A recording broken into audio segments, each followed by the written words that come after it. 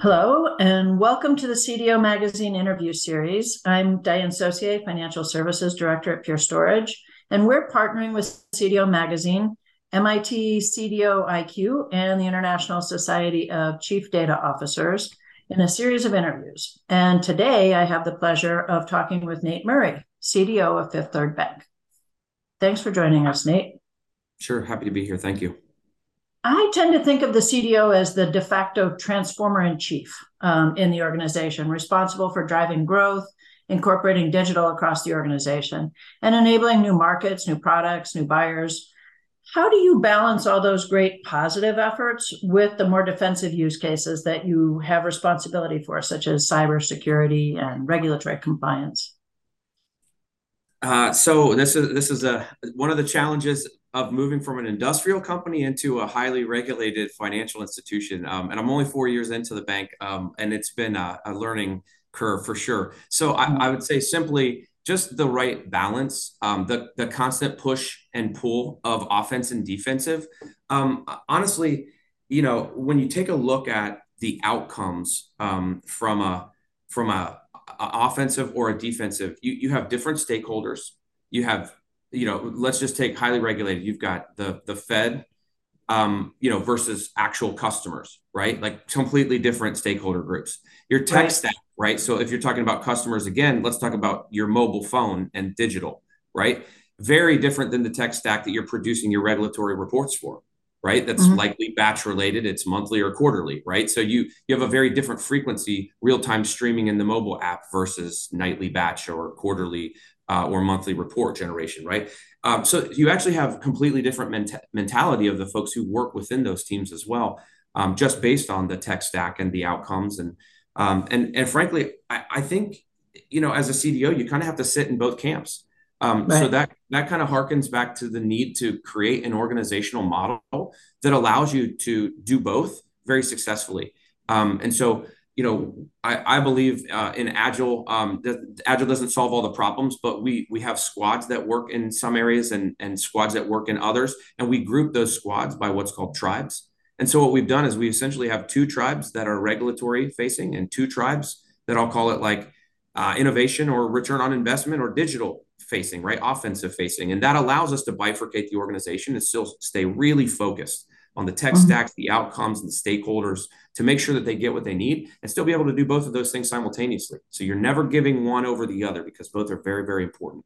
Obviously, with the CDO sitting in the middle of that data connecting all those things, it can get challenging. But that organizational model has done really well for us for the last few years. So that's how we. Okay. That's fantastic, and it sounds like an interesting challenge. So, do you see your role as CDO as sort of the coach in the room that creates or leads the data culture in your organization? And if so, how do you make that happen? Like the first question, the second question, it kind of seeds that the CDO is the center of the universe. I don't know that I'm the center of the universe in either of these questions. I definitely think I'm a transformation agent and a modernization agent. But I personally think that it's more about building the culture that embeds data as the way we do our day-to-day jobs. So that way it's Mhm. not like, oh, let me go do the data thing. It's actually, no, like every day we're working with data, in different ways. We have to manage data. We have to get business value from data. We need to make sure that we secure the data. All of those things, are constantly circling around data. And so for me, in order to, obviously be the seed that, the data culture and as Gartner calls it, data literacy increases over Right. time, it's really about being a talent export function. Okay. Instead of being like a center of gravity where I'm tractor beaming everybody who knows about data into my organization, it's actually just Right. the opposite. And what I believe is if you bring folks into the organization, you teach them the strategies and the frameworks, and frankly, the direction, and then you roll them back out into the lines of business or into the CIO groups instead of within the CDO, you'll actually have a lot more success because you'll achieve scale that frankly my organization would never be able to achieve by a certain finite dollar or a certain number of headcount. Right. You're exponential when you bring people in, teach them, and then put them back out where they were, and it becomes this kind of this scaling effect that really is about exporting talent, and that's where the last couple of years has been. we built a strong foundation of where we're going, our technologies, our use cases, our critical outcomes, and then we taught a ton of people and we've put them right back out in the business. And now that stuff lives out there on its own. So I no longer have to be the center of all of that stuff. It sits everywhere. Right.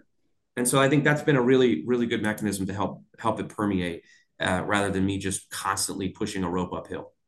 Sure. Yeah, that makes a lot of sense to enable scale within the organization and buy-in probably as well. Yeah. So with the advent of cloud and the ever-increasing speed and variety and volume of data that's required for today's data-driven business, how do you enable self-service, but still secure and compliant access to the data for your business users? So look, I look at this question. It's not really a cloud question for me. This question is really about capabilities. So can you tokenize data? Can you manage access to data? Can you move and interact and integrate with data? Those are capabilities that are core to any CDO office, right? And so they really just need to exist agnostic of whether you're talking about cloud, whether you're talking about on-premise, whether it's a hosted platform as a service or a SaaS-based solution. You need to be able to do all those things no matter where the data is. And so that way, when you focus on capabilities, if you have a tokenization solution, it should work regardless of the landing zone, right? So I mean, you asked about cloud, and I'm kind of zooming us out a little bit, and it's really to say, the capability gaps is really where you need to spend your cycles, and just making sure that whatever industry you operate in. Obviously, I'm in the finance industry, and there's tighter regulations and requirements around all that type of stuff than there is in other industries. But the ability to do whatever is necessary, and again, that's from a security, from an access, from an integration, from a data movement and visualization, all those analytics and Right. model building and all those types of things. If you can do all those things from a capability perspective, then it's about wrapping those capabilities so that they're not like really techy. It shouldn't be like you need a specialized developer to tokenize data. It's probably really hard, but the end user doesn't need to know that. So you really wrap a lot of those capabilities within a simple UI that's probably repeatable, automated, reusable in the background, that doesn't feel that way to the end user. And so that way, not only can you lower the bar to entry, but you also drive self-service so that I'm no longer that bottleneck for the organization that wants to move a ton of data or wants to get access to something.